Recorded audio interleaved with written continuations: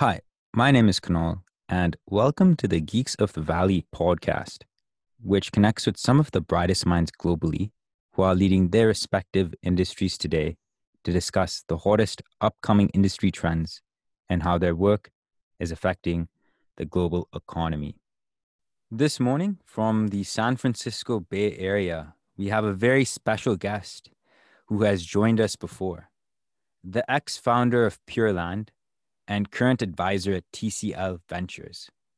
Please welcome the founder and managing partner of Leonis Capital, Jay Zhao. Jay, thank you so much for joining us today. Hey, thank you so much. It was fun chatting last time, so I'm happy to be here again. Thank you. And Jay, what have you been up to since we last spoke? It seems like you have been making some pretty big moves in the venture space recently. Yeah, well, so since we talked last time, we talked about some of the investment that we were doing at T Fund across US, China, and Israel. And what happened since then was that, I still see a lot of good, interesting companies. Um, uh, my friend is starting companies and a lot of interesting AI focused companies come across the desk. So I started making personal investments into those companies, and then what well, one good thing that you want to do is to share the opportunity with the people that you enjoy working with. So we kind of just talked to um, my friends and some of the people who now become LP to Leonis Capital. We just start deploying capital and really kind of be a good partner to these early stage companies. So fortunately, everything kind of come together in a rather organic way, in a really kind of short amount of time as well.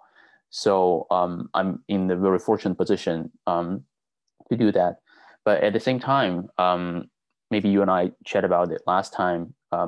Having spending time in venture for almost 10 years really make you think about what make a venture capital fund uh, lasting and enduring. So I always thought about building a venture franchise or building a venture fund in a similar way, like a startup, because there is a lot of innovation that we can do if you start a venture capital today, rather than operating a venture capital model, a venture capital fund, 30 or 40 years ago. So, I mean, long story short, I'm kind of in the founder seat again, because you have to kind of forget about everything that you know, and just really build everything from scratch. So in a lot of ways, over the past few months, it's kind of like accelerated learning curve for myself personally. Learns a lot, by talking to founders. Learns a lot by talking to LPs. So it has been, quite interesting experience over the past few months.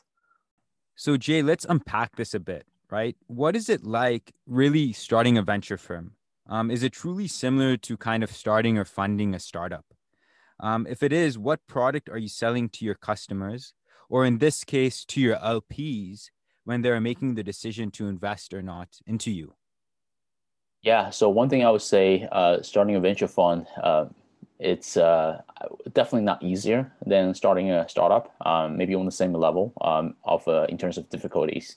In that, if not more difficult, in that in venture capital business, we don't have a product per se, like a software product, but what we're selling to LPs and also to founders is our ability to serve and our ability to make money for the LPs.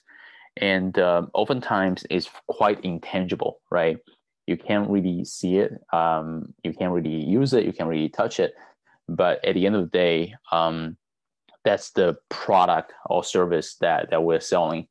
And one thing that I would say, to the founders that we work with, especially over the past few months, is that at least as a founder, you know who to talk to. You talk to VCs whose mandate are to invest in tech companies, in you.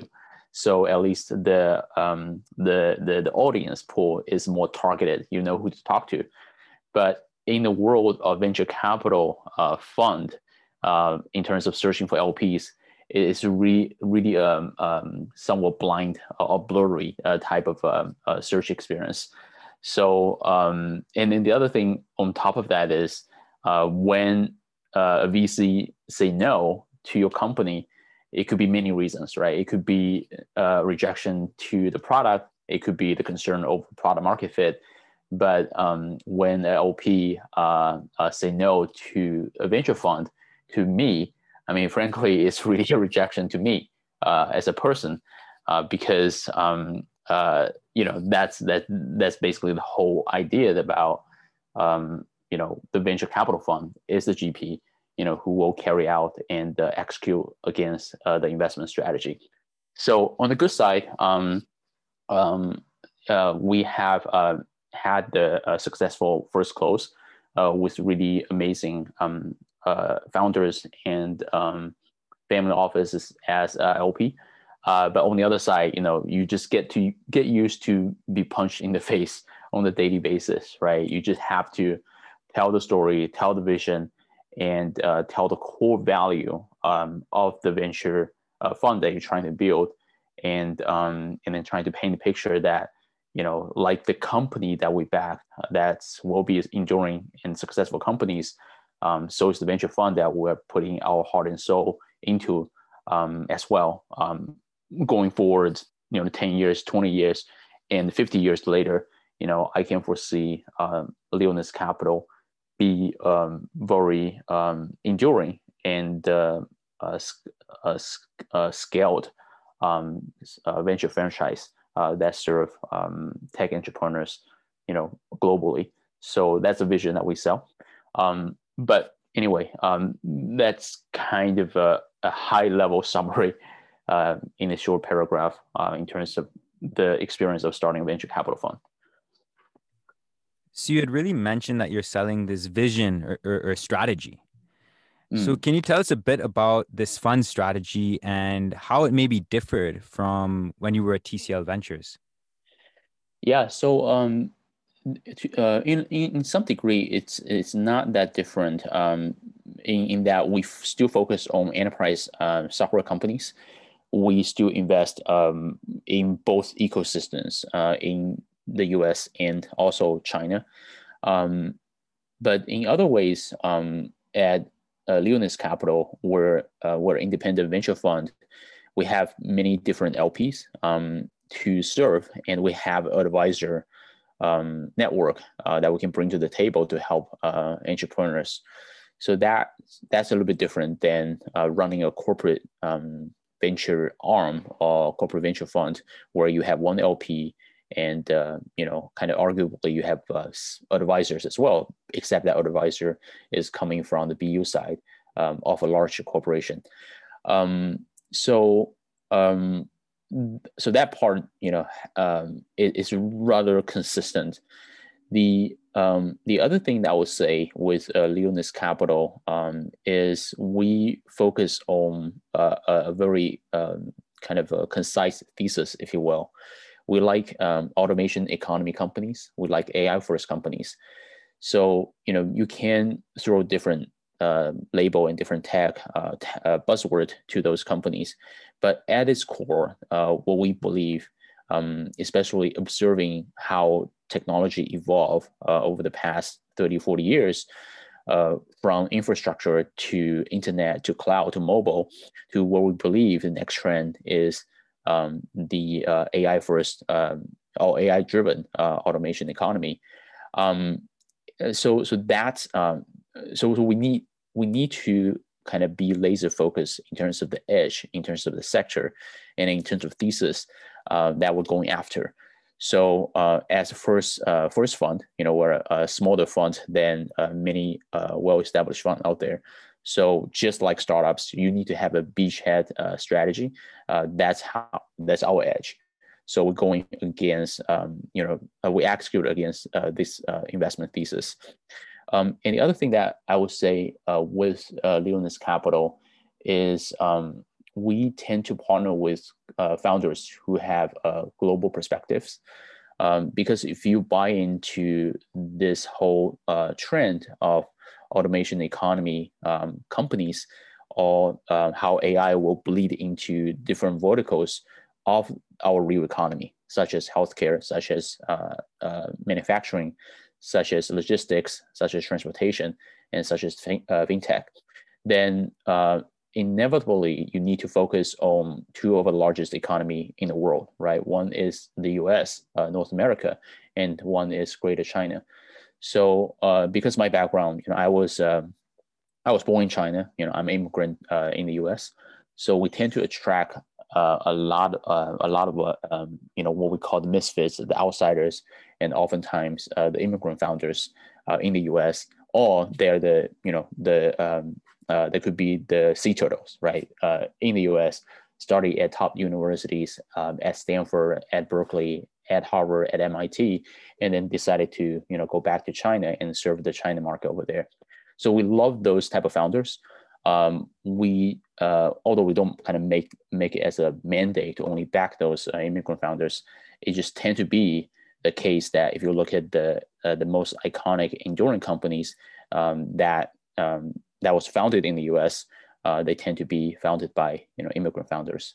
So anyway, in terms of thesis, AI first companies, automation economy companies, in terms of type of founders that we like, they just tend to be global minded founders. So Jay, you've really spoken about this fund strategy and how you intend to utilize it to invest in startup founders. But as a venture capital investor, you come across a breadth of different founders from different ethnicities and social backgrounds. Are there certain groups of founders who tend to win more than others? If so, why is that? Maybe the personal story is deeper for some founders compared to others, or maybe not. Yeah, no, that's a good question. I think as we touched on a little bit before, the ideal type of founders, they tend to have a different perspective of how things should be, and they tend to have very deep conviction in terms of what type of company that they want to build, or what type of product that they want to build. And this type of conviction is not really easy to come by. Because a lot of times humans, we tend to follow what others like. We tend to follow the trend, tend to follow the crowd. So if you were, say, in the position of always in the majority, then it's hard for you to think about things otherwise, or think about how things should be done otherwise. So we talk about the type of founders Leonis Capital like to back or tend to back are the ones what we call misfits, the outsiders, and oftentimes immigrant founders. I've been thinking a lot about why that has been the case. So when I talk about immigrant founders, they can be immigrant founders from Canada, immigrant founders from UK to the US, or immigrant founders from India and from China. And they all represent a different point of view against the status quo. So, and if you think about the idea and the fundamental behind that idea, is that you have to be a contrarian and be brave enough to stand against the norm. So personally, I'm an immigrant myself, and I know how hard it is to to see things differently than the majority of people in the U.S. when I first arrived. And I remember the feeling of trying to fit in. That's kind of first humans' first instinct, right? You try to fit in, but at the same time, you have this chip on your shoulder that you try to prove something.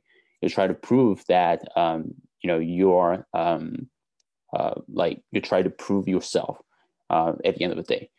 So I think many story has been shared. If you look at the tech history, companies like Yahoo, companies like DoorDash, and many other companies, they were founded by immigrant founders. And I think the deeper reason is what we just talked about.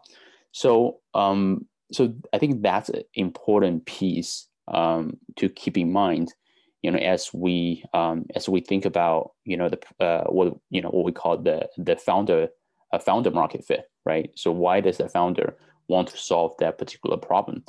And oftentimes, as you talked early, the earlier stage of company that you go into, the more it's about the founder's own conviction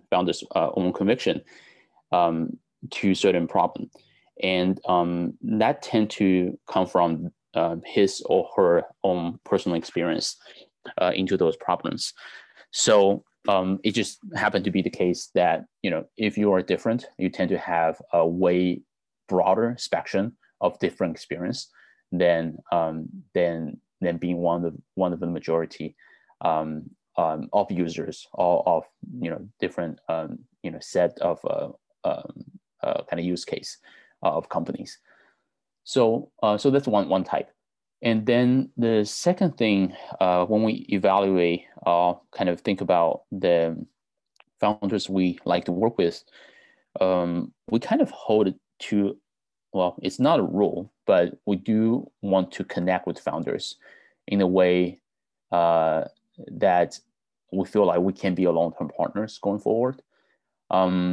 In venture business, I'm sure you probably seen enough people at this point. There are very different type of people. There are type of people are very transactional, and they can be very aggressive, but very transactional, and they can be successful as well on both VC and founder side. But that's not our type of people, frankly speaking. On our side, our philosophy is that we want to be a long-term partner to the founder and also to the company. And what that means is that we have to be able to be honest and truthful with each other in terms of debate that we hold for the benefit of the company. And sometimes if you talk to the founders that we have worked with, oftentimes we might not be the biggest check writer into those companies, but we tend to be the most helpful, or the most one of the investors are most empathetic to the problem that they're trying to solve. So I know it's kind of abstract to talk about these type of stuff, but as a former founder myself, I often encourage junior VCs to experience starting a company, either him or herself, or join an early stage company to experience that early struggle, right? So for me right now, like starting Leonis Capital is really reliving that experience, because you do have to have that grit and mental strength to keep moving forward, despite of receiving rejection and receiving no's on a daily basis.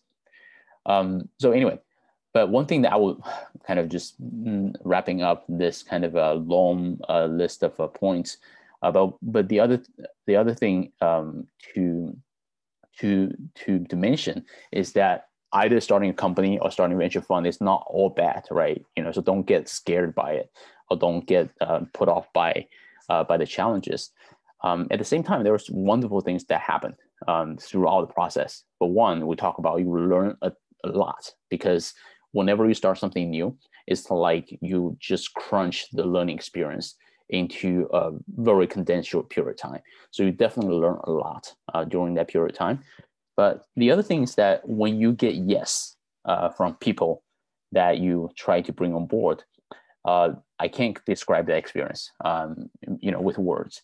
But one example is, it is a really humbling experience, because I have founders who I work with and who I backed as a VC. They came back and become an LP in my fund. And that's a really humbling experience, because that means that they really trust me, and now they have me to invest in the product that I'm building, which is the venture fund. But what's more humbling experience for me personally throughout the stage of building Leonis Capital was the founders who I didn't back as a VC, who I took a pass at the time, but he had, it's surprising to me, and it's kind of weird for me to tell the story, but he ended up coming back as LP, and not as LP. He invited all his other partners at his current company to join as LP. So he made tons of introduction, even though I did not invest in his last company. So for those people, those LPs, and they have a very special place in my heart. Going forward, if and when Leonis scale into a bigger fund and bigger platform, and I think that's the beauty of early stage investment. So I'm talking about Leonis Capital, in the early stage of building out, but in startup term, we're at the C stage, we're at the Series A stage, early stage, and that's the kind of the beauty of early stage investing, and then why I love it is because when we invest in certain companies, the bonding between the founder and the VC, it a lot of times is going beyond capital. It's going beyond just the transaction. So that's kind of the philosophy that we hold, near and dear to how we operate the fund. Jay, thank you for that story, especially that last comment you kind of mentioned, right, about that, how you didn't initially invest into the founder, but the founder came back as an LP. Very deep.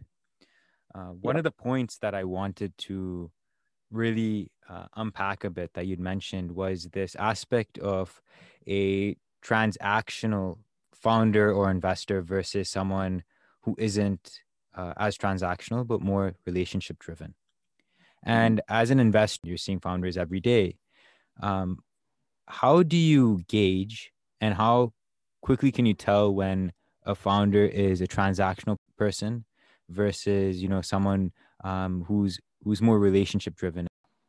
Yeah. So one red flag, maybe yellow flag.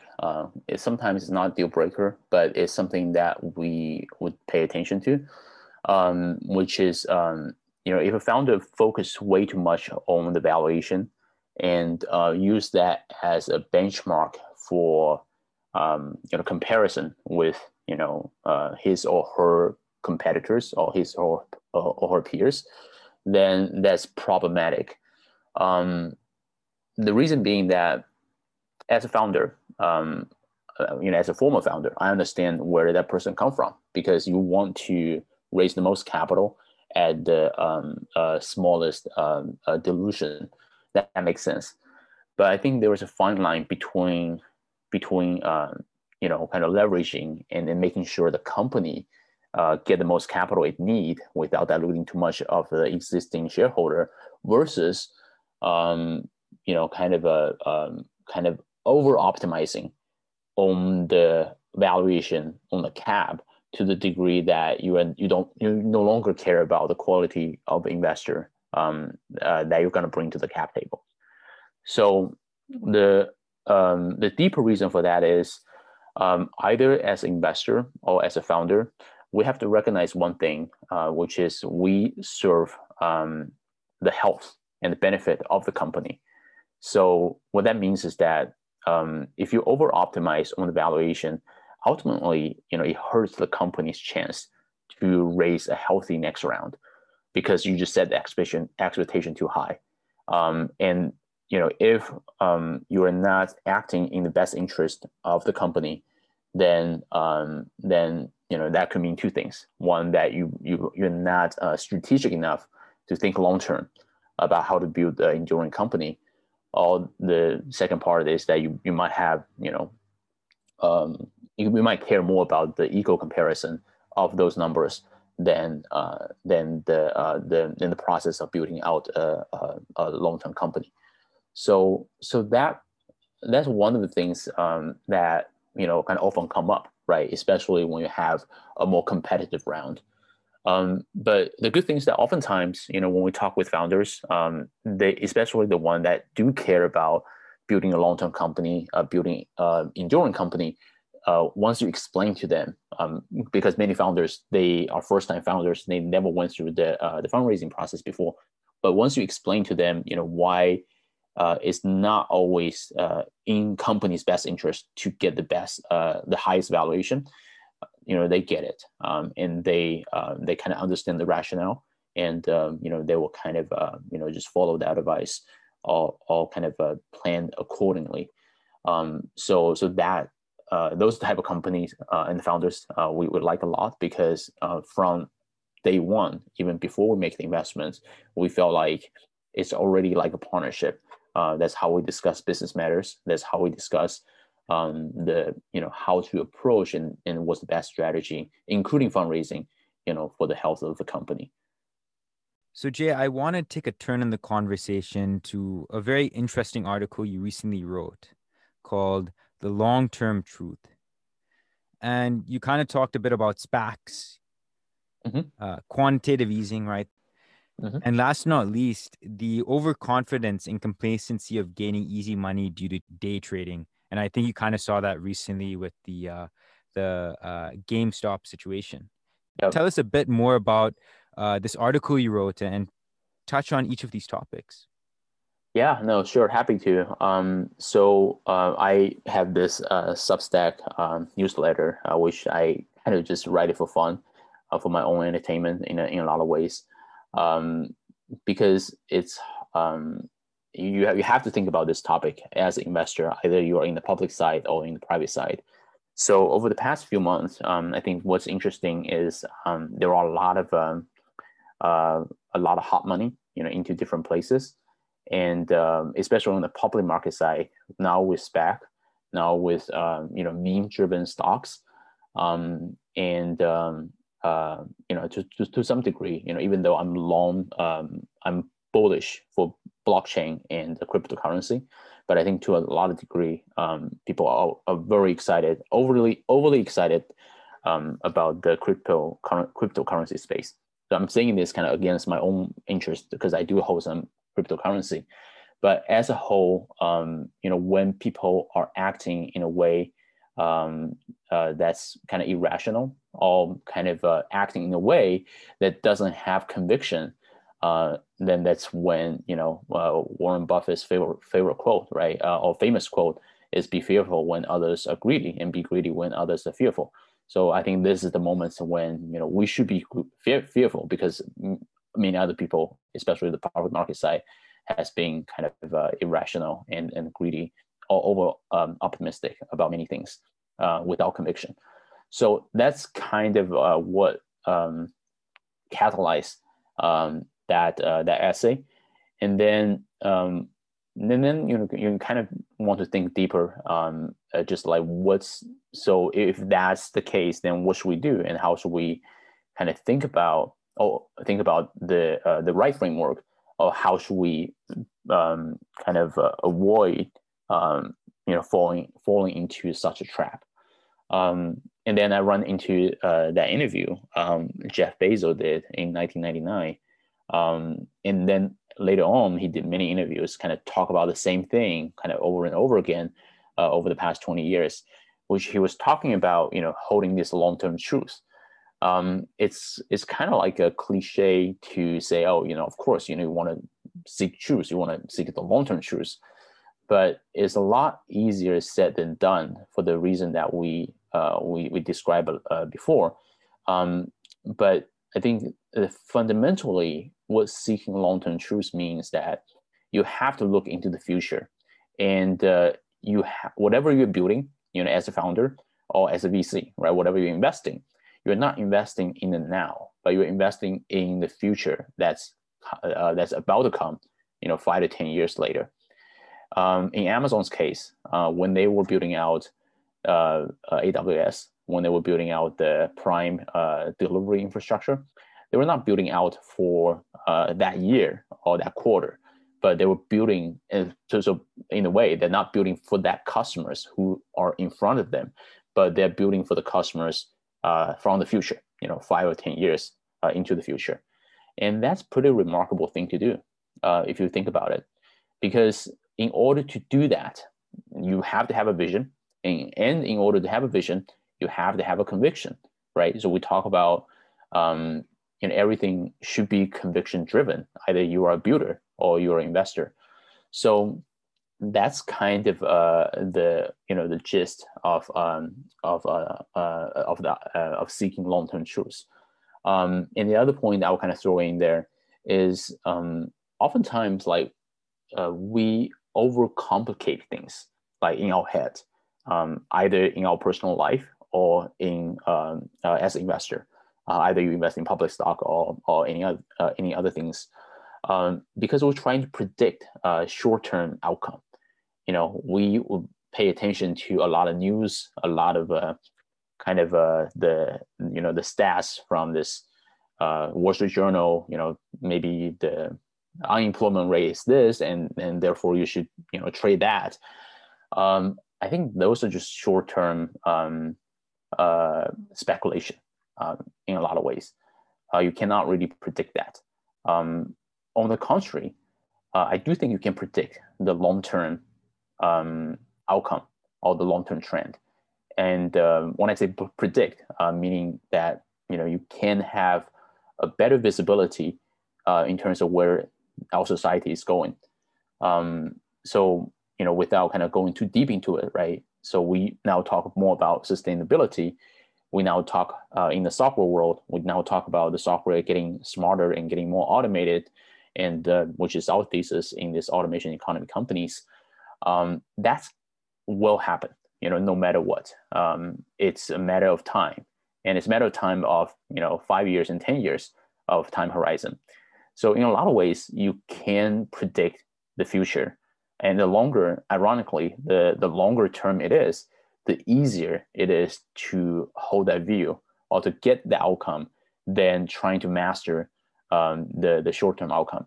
So that's kind of like something I've been thinking a lot about, just kind of between my Zoom meetings and then just within hikes with people.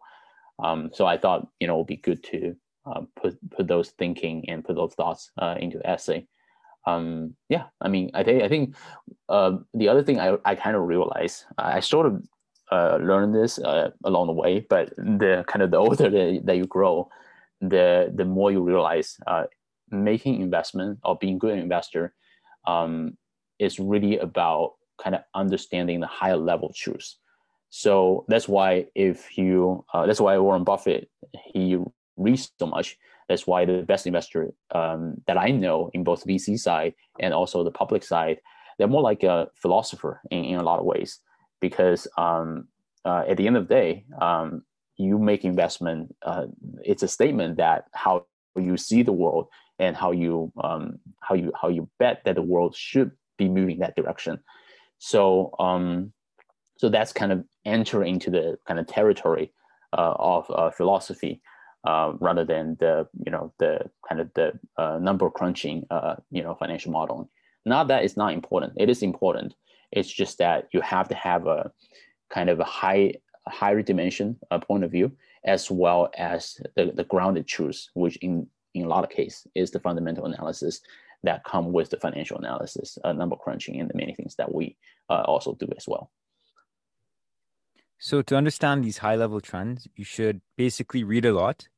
So what have been some interesting reads which have further helped you develop your global perspective as a current venture investor?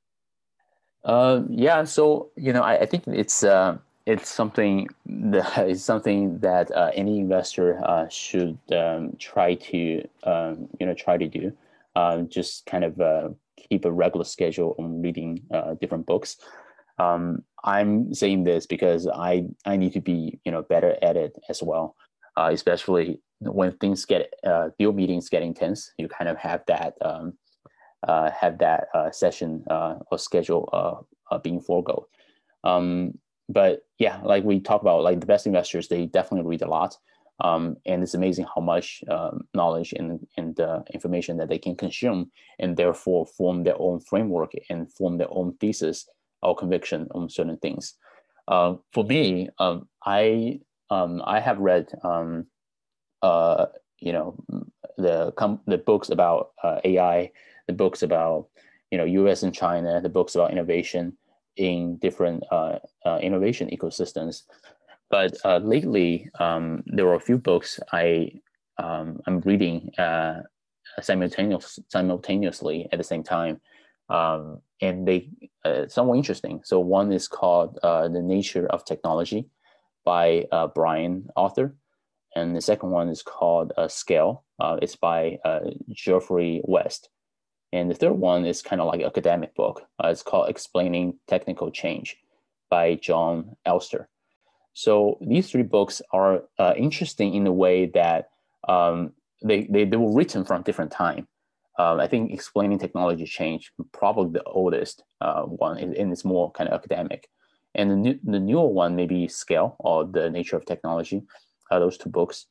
But what they talk about is they kind of take a step back and look at the technology evolution kind of like a living and breathing thing, like a evolving organism. I thought that was a really interesting perspective. So I don't know if I talked about this much before, at least publicly. So my first major in college was in biology, and I just intrigued and still intrigued by how things works in nature. And people ask me like, what's your favorite movie? And I mean, I do have a favorite movie, but I do enjoy a lot of documentaries on Netflix.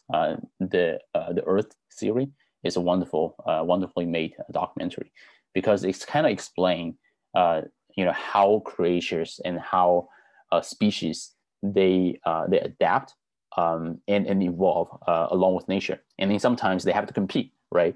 So through the years of doing venture investing, especially investing in startups, right, we do a lot of analysis. We try to understand the dynamics between the bigger guys and the smaller guys. We try to understand the market sizing. And in this case, the market is a jungle, right? It could be a jungle. It could be emerging ecosystem, in ecology's perspective. So these three books. So I always thought, like, if you look at startups, they're really like a creature, like an organism. But these three books, they kind of just put things in a very clear perspective and framework, how we should view technology. And obviously, they explain things much better than I can. For example, explaining technical change. That book, the author kind of take a very academic approach, and I've talked about three different theories, how tech evolve. There's a classic theory, there's a biological kind of perspective, and there's a third one that's evolved with more statistics. And then the other two basically just focus on the biology perspective, which is, if you think about bigger companies, they share a similar type of life expectancy curve, the curve of life expectancy, just like a human being. And with another book, it kind of talk about, as a startup, there are certain things that you should do, or certain things that you will adapt to, so that you can be disruptive and you can be dangerous, quote, dangerous to the incumbent, to the other, bigger species. So it's all kind of connected in the type of technology investment that we do. So the other post or the essay that we talked about at the last chat was this, what define these AI first companies, and what are the characteristics against, with these AI first companies. Again, it's similar to the biology world, right? These AI first companies, they have different type of DNA, if you will, but in a lot of ways, they can accumulate the data network effect much faster. Therefore, they can accumulate or kind of create do the value creation much bigger and much faster and much more global than the previous incumbent. That is the typical, on-premise software companies, or the typical classic SaaS company. So that's why we kind of build the whole fund thesis against this automation economy companies and AI first companies. And for any of the listeners who want to read these articles in more detail, please subscribe to Jay's Substack called The Next Trillion. The website is next TRILLION.substack.com. Jay, last but not least, to wrap up our call with our last question for today, any advice for our listeners out there? Yes. So for advice, I would say this. I will share some lesson or experience that I learned from last year to this year. So last year, I think, has been pretty tough for a lot of people. And I think this year we're heading towards a better direction and a better situation, hopefully with COVID behind us soon. What I have learned is sometimes, when the adverse things, when the things that you didn't expect that took place, it might be the best thing that ever happened to you. When COVID happened, a lot of impact that has happened to my work, and as it happened to many others. But for me, that might be the best thing ever, because it kind of pushed me in terms of thinking about what I really want to do and what I really want to build. And that's why, and then that's one of the reasons that I'm finally starting Leonis Capital, and being able to work with many amazing founders, and having really good LPs and investors who believe in the fund, in me, to come on board. Now, if it were in the regular time, in the regular year, I think these type of jump might be harder, because you are so busy just doing every things that you get used to, right? For my job, kind of hopping to different cities and always kind of hopping between different airports, it kind of become a usual thing. We kind of just kind of stay busy for the sake of staying busy, without doing much of internal reflection. So now, as we are at the end of the tunnel, as we hope, I think people, certainly myself included, hopefully will come out stronger and more clear about the things that we want to do. And when you have that conviction, and we decide the things that you want to do, don't be afraid, because you will never know unless you try. And in my case, I'm certainly grateful and happy that I did make that jump. And although it's scary, although it was quite frustrating when you get rejections on a daily basis, but at the same time, if you don't try, you'll never know. So I will leave it at that, and hopefully that's helpful to somebody out there. Jay, for listeners out there who want to potentially catch a cup of coffee with you, or just meet up post-COVID, what would be the best point of contact? Yeah, so they can just send me email. It's j@leoniscap.com. If they just search J Leonis Capital, I think this should come up on the Google website, and my email is just J. Jay, it was a pleasure having you on Geeks of the Valley, and thank you so much for joining us. We hope to have you again. Thank you so much. It was fun.